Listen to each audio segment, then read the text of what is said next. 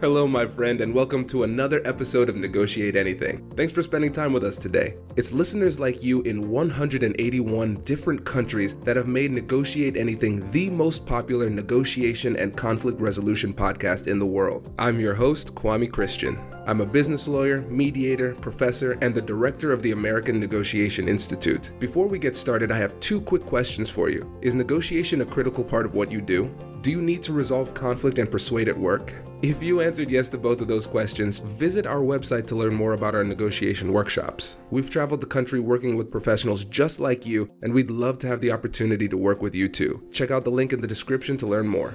Our guest today is Stephanie Scapa. Stephanie is the co-founder and CEO of WEYV, a platform that allows users to listen to music, read magazines, and soon listen to podcasts all on a single application. Negotiation is a critical part of her role because she needs to create business relationships with some major companies in the tech and media industries. In this episode, she shares some of her best tools for contract negotiations in the business world. I know you're going to get a lot out of this one, so without further ado, let's jump into the interview.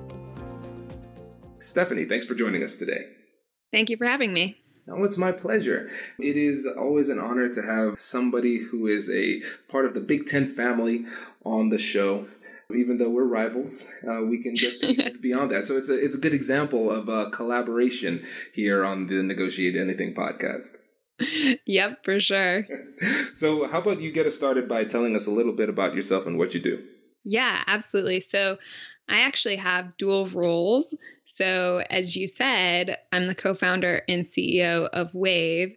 And then I also am the senior vice president of the corporate development team for the parent company of WEYV named Altair. And so with both of those, there's quite a bit of negotiation that takes place. Starting just quickly on the Altair side, it's more companies that are in the engineering space where we do partnering and acquisitions around. And then on the WEYV side, as you can imagine, we have both the content that we would like to have included in WEYV and the negotiations that happen around there, as well as for me running the team. And I end up being the product manager in addition to the CEO. So making sure that our priorities are set for the products and moving forward.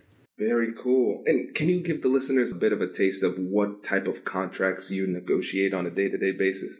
Yeah, absolutely. So with WEYV, we've put in place contracts with Universal Music as well as Sony and Warner on the music side. And then on the magazine side with Time Inc. and with Bonnier Corporation. So really, if you think about all the big names for all the different types of content in WEYV, that is what we typically end up doing. That is so impressive. Very, very impressive, because you are dealing with some mega companies there. So I'm assuming that those negotiations can be a little bit complex at times. Yeah, absolutely. And not just are they large companies, but being the smaller fish in that sea as a startup, they hold quite a bit of the leverage because there isn't really that much that WEYV brings to the table for them relative to the balance of what we're trying to get. And so it is certainly something new, learning to negotiate in sort of an underhanded situation. Right. Well, clearly you've been able to do a pretty solid job because WEYV is still alive and ticking, and you have some big names on the platform. So congrats on that. Well, thank you. Hopefully we can keep chugging along in the same path. I am so excited to have you on the show today because there are 3 things that you are going to teach us today, and I'm pumped to get into it. So how about you just get us started with the first topic? Absolutely. So the first topic is all around starting the negotiation. Very often when somebody is new to negotiation, one of the biggest hurdles you have is really the question of where do I begin and what's the right approach to take? And even for myself, initially when I began negotiating, it was one of the biggest challenges that I faced personally, because you get in a room and you start talking to the other side a little bit about what you want, what they want, and you keep it kind of at a high level. And the next conversation, it sort of begins the same way and everybody is in agreement on the same page.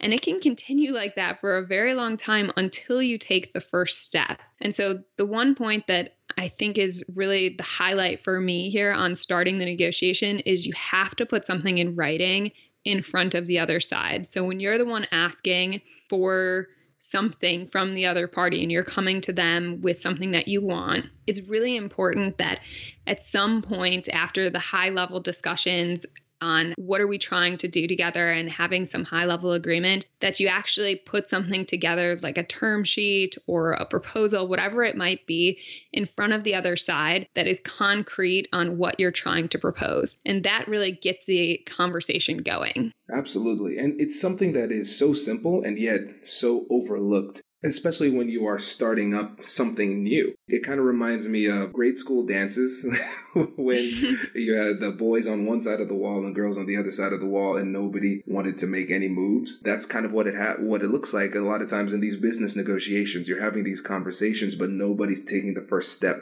to do what we're here to do, which is exactly what you're saying. And so with that term sheet, you're making that first step. And for you, why is it important to go with a term sheet and not simply keep it in the discussion mode? So it's important because you want something that is a little bit more official to move things forward. So even though a term sheet is very often non-binding, it's sort of in business culture a code that you don't go back on the term sheet you sign. So it's really like laying down what's going to be the summary and the outline for your contract. And from there, you'll sort of discuss the high level topics that are most important before you get into the legal contract in detail. And so you want to make sure everybody's on the same page, what they're agreeing to. And across the board, a term sheet is just, a very uniform way of doing that. Absolutely. And the thing is, psychologically, when it comes to the term sheet, especially if somebody agrees to the kind of general terms within the term sheet, consistency and commitment are two psychological principles that are incredibly powerful. In Robert Cialdini's book, Influence, that was one of the 6 principles of influence. And it's incredible because you see it at low levels, you see it at high levels. And I know for me, with my 3-year-old, there's a big difference between when I put Kai to bed and when my wife puts Kai to bed. Because when I put Kai to bed, I say, Kai, are you going to stay in bed like a big boy? And he says, yes. And then I say, okay, can you say that? And then he says, I'm going to stay in bed like a big boy. And then he stays. And so when Whitney puts him to sleep, she says, all right, Kai, good night, I love you, and leaves. But then he walks out. And so on those rare occasions when I put him down and he comes back up and is just walking around after bedtime, I say, Kai, didn't we make an agreement? And then that's usually all it takes for him to go back. And for me as an attorney, there have been times where we've made agreements and it's embedded within the email trail. And then somebody tries to backtrack, and then I just reorient them to the email that we sent earlier. And that's enough to get them back on track too. And so getting things down on paper is incredibly powerful because it keeps them in place. And like you said, with a term sheet, it's not legally binding necessarily, but it is psychologically binding, which is very, very powerful. Exactly. The other thing is it can eliminate any confusion. And so I think about the email comment you made, and sometimes in verbal discussions, you think you're agreeing to something and the other side thinks they're agreeing to something different. And so having it written in a form where it clearly states what the intent is can eliminate any ambiguous confusion, we'll say. Exactly. Because the thing is, we are biased towards ourselves. And whenever there's ambiguity, we are going to interpret that ambiguity in our favor and against other people. And so if you have that kind of nebulous term out there, you think it's good for you, they think it's good for them. And then when you get the larger contract, then everybody is all in a huff and a puff because they see it's something completely different. And that also kind of, this is putting my lawyer hat back on. This is why it's so important to control drafting. When it gets to that stage, not only do you want to be the person putting forward the term sheet, you want to have your attorneys drafting the contract, because as attorneys, our job is to write these contracts in a way that is in our favor, that gives us the most protection. And so not only are you going to make sure that the terms are written in a way that meets your understanding and meets your needs, but also the warranties, the indemnification clauses, all of those boilerplate terms, those clauses are going to be in your favor as well. So controlling the drafting from term sheet to contract is going to be critical. Yep. Perfect. Does your company invest in professional development training? If you believe that your team would benefit from a negotiation workshop, all you need to do is go to our website, fill out the workshop request form, and then we'll set up a time to chat. These workshops are completely customizable, and we've done them all around the country. Negotiation and conflict resolution skills are beneficial across all professions, but they're especially useful in procurement, purchasing, sales, sourcing, and contract management. Our calendar is filling up quickly, and we even have some workshops scheduled for next year. If you think you might want one, I'd suggest reaching out soon so you don't miss out. Check out the link in the description to learn more. And now, back to the show. So what is tip number 2? Tip number 2 is to listen. And I know everybody says, listen to what other people have to say, but what I'm talking about is really an active listening state. So very often when we're in an argument or a conflict with somebody else, we're too busy preparing the next thing we're going to say to counter the points that the other side is making, and we're not doing enough listening. And one of the biggest things I have learned in negotiation is you're better off to spend your time actively listening and trying to hear the other side and understand what they're saying, why they're saying it, and really wrap your mind around that aspect, and then take a little bit longer to form your own thoughts before you respond than you are to come right back immediately with a response and, have something right away ready because you weren't listening 100%. Yeah, I think that's brilliant. And it's something that, like you said, everybody says it, but I don't think many people really go too deeply into it when it comes to listening, because the key term that you said was active listening. And listening is more than the cessation of speech. It's not just the fact that you stop talking and you're listening, but you actually, it's an active process. In my book, I coined the term 70-30 rule. And so in my negotiations and my mediations, my goal is to keep the breakdown of conversation 70-30, where I'm listening 70% of the time and only speaking 30% of the time. Because I know if I'm able to maintain that ratio of conversation, I'm creating an information asymmetry in my favor. And knowledge is power. That holds true in this case. And if I'm talking, I'm most likely not learning. So I want to be able to extract as much information as possible from the other party during the conversation. And in your opinion, what is it that makes this so difficult for people to do? Because we all know it's important. Why can't we do it? I think it's just our natural state where when we hear something that we don't agree with right away, our first reaction is to try to disagree with it and to come up with all the reasons why they're not right. And you have to sort of fight against that and remember that, okay, well, that'll be important later. The important thing to do right now is to hear what they're saying. And most importantly, why are they saying it? Because very often what somebody says is not the full extent of what they're intending to get across or the rationale for why they're saying it. And so it's important to, spend that time. And I 100% agree with the 70-30 breakdown. It's really critical. Yeah. People often feel safer when they're talking. And if you ask great questions, you can kind of exploit that to get more information. And with that breakdown of 70-30, I know that they feel like they're in control of the conversation, when in reality, it's the person asking the question who's in control of the conversation. And so it's tough, and it makes you feel a little bit vulnerable. But as you start to practice, you become a little bit more comfortable doing it. And once you start to see the positive results with these interactions, then you start to feel a lot better about it because your outcomes are more favorable. Yep. And the best way, sort of as you mentioned here, to make sure you're listening is to continue to ask questions. So when you're actively listening to something that they're saying, the best next thing you can do instead of trying to respond with an argument is to ask a question, to really get into what they're trying to communicate. Because what you'll find is by asking questions, even if you think that they won't answer them or that they're obvious, sometimes you might get a different answer than you expect. Exactly. I love it. Very cool. All right, let's move on to number 3 and my personal favorite. So number 3 is that sometimes it's okay to play stupid. The key here is you have to recognize exactly what's happening and sometimes I've had this actually happen to me on the other side, where the other side played stupid to me the first time I saw this many years ago. And what the advantage is if you play stupid is it gives you the opportunity to ask different questions and not necessarily acknowledge the other side. And so while you're listening to the other side, it's okay to pretend like you don't understand something or you didn't understand the math that went on. So that's exactly what happened to me. To give a concrete example, I was in a negotiation and I was doing some financial estimations, and the other side just couldn't seem to understand how I got to the number, which worked out perfectly for them because no matter how I explained it,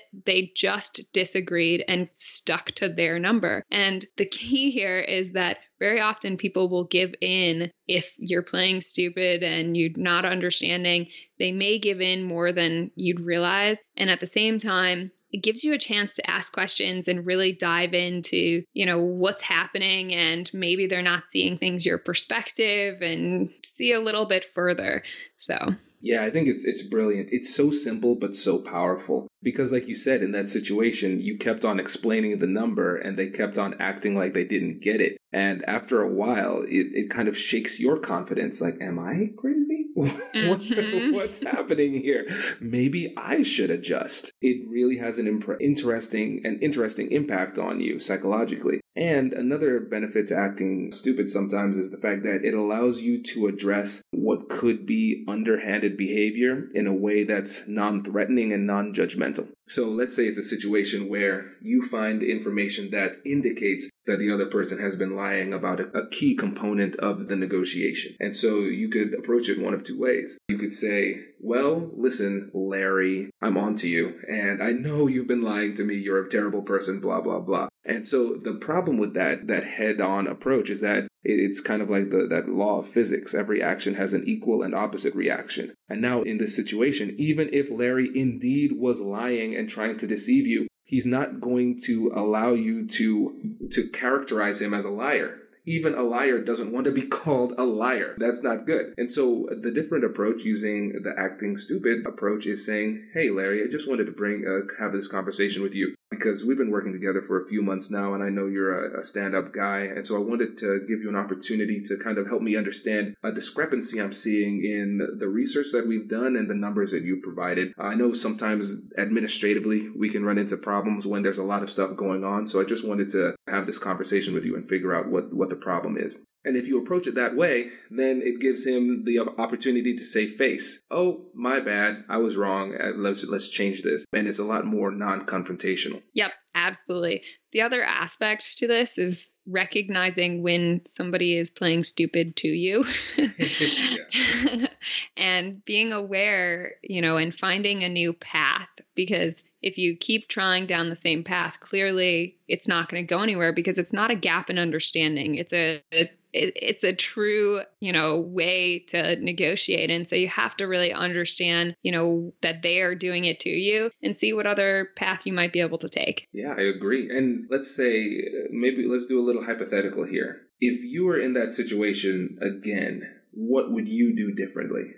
So in that situation, the key for me would be to try to put it back on them to explain first what they're doing and how they got there. And oftentimes I find it can be really helpful to have a whiteboard where you can get up there and you can write some of these things out. And so you can follow the path of thinking a little bit more clearly. And then if there's a specific point where it changes, you can sort of say, well, I'm not sure I follow how you got to that point. And so rather than trying to force your idea, you're forcing the other side to explain theirs in more detail. And so that's one path. The other path, I would say, is scrapping the whole concept and coming at it from an entirely different approach, which can mean that instead of going down to the nitty-gritty calculation in a number, you just say, well, for us, we feel like going this path and this number is the right way. And here's the rationale for why that isn't mathematical, maybe. And so you really can try many different paths. And sometimes you have to try all of them. But, the key is just sort of understanding what's happening. And if keeping in mind, there can be a lack of understanding. So you can't just assume the other side is playing stupid. They may actually not understand what you communicated. So ruling that out as well. I think that's really smart. And with regard to coming up with a new strategy, it's tough to come up with a new strategy off the fly, in the middle of a conversation when there's a lot on the line. And so I think in certain circumstances, if you have the luxury of more time, taking the opportunity to ask more questions from them and get more information and then say, well, let's come back tomorrow or a different day and reconvene, because a lot of times, for me at least, it's difficult to come up with a new plan of attack in the middle of a conversation. I totally agree. And that's the lawyer in you coming out, because that's what typically your lawyer is best at in most of the negotiations. When you've got somebody on the business side and you've got somebody on the legal side, oftentimes your lawyer is sort of your voice of reason to remind you to take a breath and let's come at it a different way tomorrow. So they always say, let's put a pin in it. Yes. Yes. It's funny. We're very risk averse. And so we recognize that you can't put the toothpaste back in the tube sometimes. So we want to avoid those terrible situations where we make a mistake by trying to freestyle in the middle of a conversation. Yep, absolutely. And I think it's important, to have somebody like that when you are thinking about it in negotiation. It's really key to understand exactly what you're going to put on the table, because while you're freestyling, you can't take it back. So you have to make sure anything you're going to propose, you're ready for the other side to accept, just as is. Exactly. Very cool. Well, is there anything else you'd like to add to these 3 points before we go?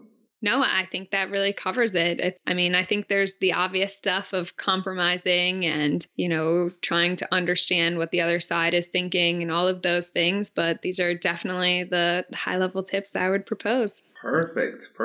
And before you go, there was also a gift you had for the Negotiate Anything audience. There is. So the first 500 people who enter the promo code NEGOTIATE when they sign up at WEYV.com, WEYV.com, will get you 2 months of WEYV free, no strings attached. Fantastic. This is exciting. Yes. Thank you so much for your generous gift. And audience, please take advantage of that. I think that's a great offer. And Stephanie, thank you so much for coming on the show. This has been great. Thank you again for having me. My pleasure.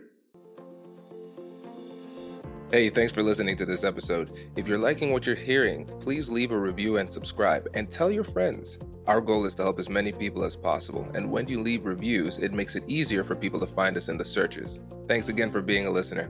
I'll catch you in the next one.